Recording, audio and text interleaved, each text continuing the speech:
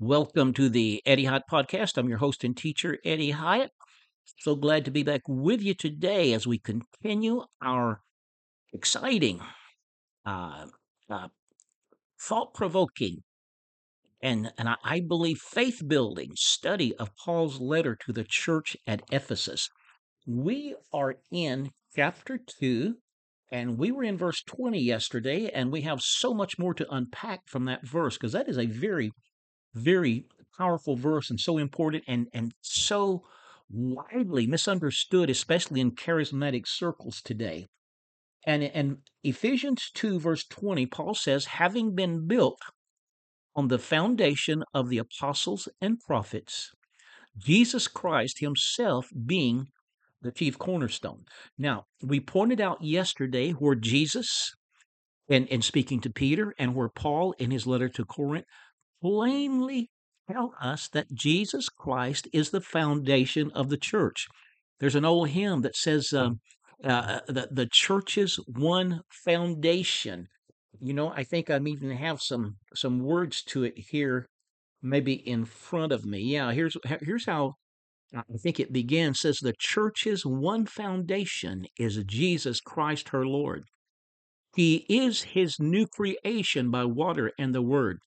From heaven he came and sought her to be his holy bride. With his own blood he bought her and gave, and for her life he died. So the first line, the church's one foundation is Jesus Christ, her Lord. Don't ever forget that, and don't let anybody tell you something different concerning that.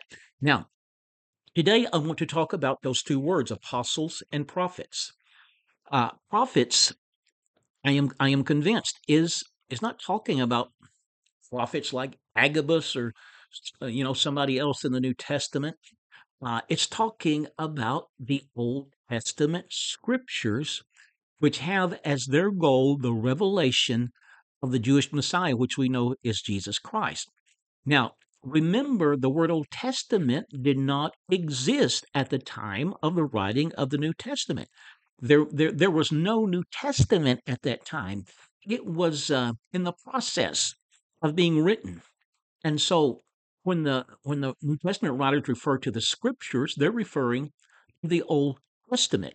Now, there were about three different ways we find in the New Testament that the Old Testament is referred to. It's referred to as Moses and the prophets.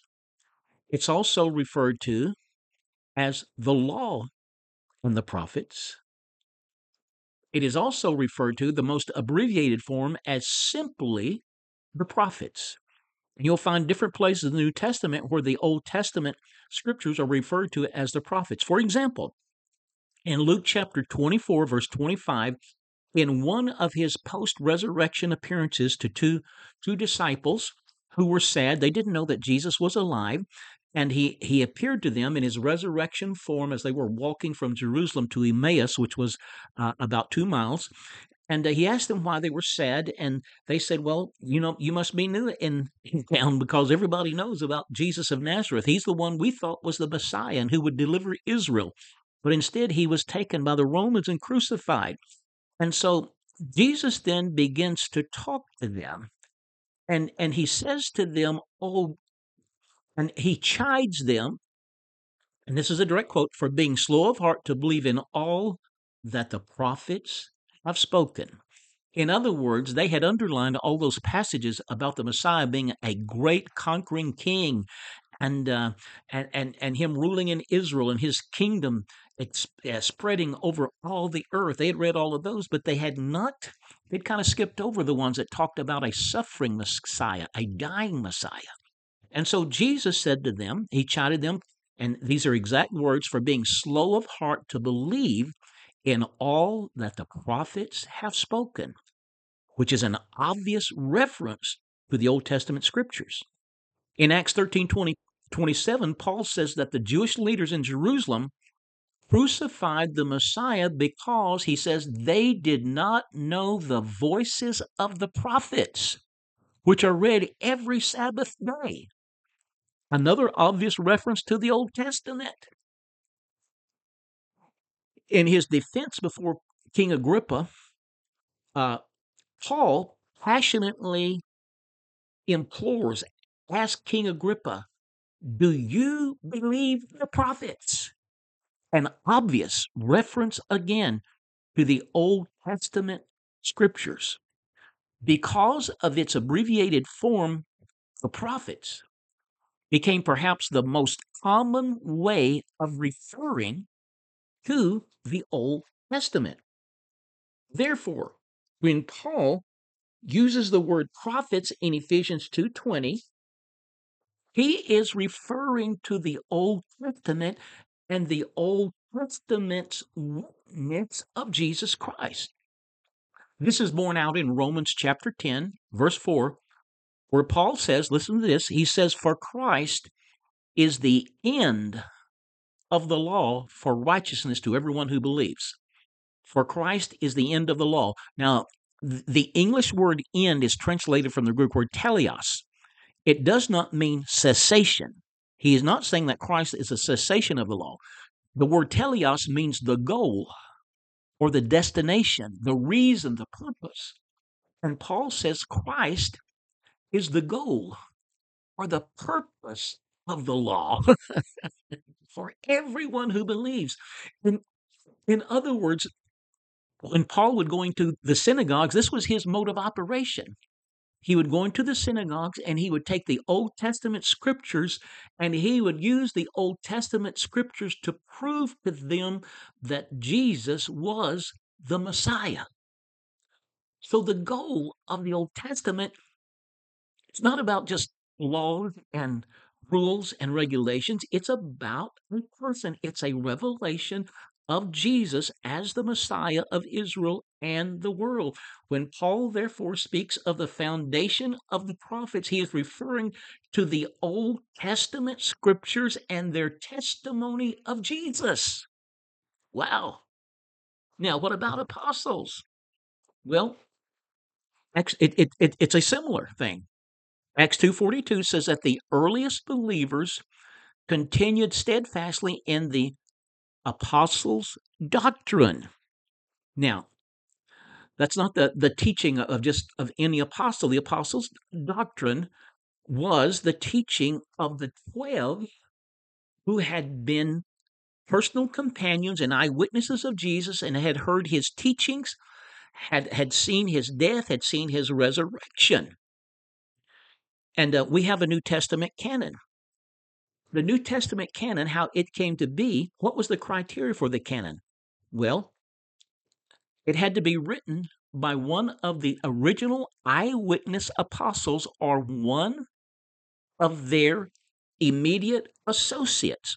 For example, the Gospel of Mark was not one of the 12. However, according to very early sources, Mark, and we do read about Mark in the book of Acts, was an associate of Peter and traveled with Peter in Rome. And one early writer said that Mark, when he wrote his gospel, he wrote down the things that Peter shared with him. So that's what made his gospel to be apostolic. So it had to be written by one of the original 12, by Paul or one of their immediate associates. So for something to be in the New Testament canon, it had to pass this test. It had to answer to this question of whether it had been written by one of the 12 or one of their immediate associates. Now, canon, of course, it refers to a measure or rule. And as such, the 27 books of the New Testament are the rule against which all succeeding teachings and revelations must be measured. Why? Because the New Testament canon contains the original apostolic proclamation and teaching. It contains the eyewitness teachings of those original companions chosen by Jesus, witnesses of his life, his ministry, his death, and resurrection. When therefore Paul says in Ephesians 2:20 that believers are being built on the foundation of the apostles, he is referring to that original apostolic testimony and teaching that is now preserved in our New Testament. He's not referring to some modern individual that calls themselves an apostle. For heaven's sakes, no. He's referring to the built on the apostles and prophets, is built upon the Old and New Testament and their witness of Jesus Christ. And you see, this puts this passage in agreement with what Jesus said to Peter. The revelation you have had of me. If you haven't listened to yesterday's episode, go back and listen. The revelation you have had of me as the Messiah, the Son of the living God, is the Petra, the foundation stone on which I'm going to build my church, Peter. Puts it right in line with what Paul said to the church in Corinth. I have laid the foundation. He was the first one to preach the gospel in Corinth. He says, I laid the foundation and somebody else builds on it. But let everybody be careful how they build, for no other foundation can anyone lay than that which is laid, which is Jesus Christ. Hallelujah. So, Jesus is the foundation of the church. I will build my church. You are Simon, son of Jonah. You are Peter. You are Petros, a little stone. But the revelation you've had of me is a Petra, a foundation stone. And on this stone, I am going to build my church. So this is so important, my friends, that we understand this today and not be taken in by misguided people who think that the church is built upon modern day people who call themselves apostles and prophets. What a faulty foundation that would be, to be built upon mere puny human beings. But we have a solid foundation that we are building on.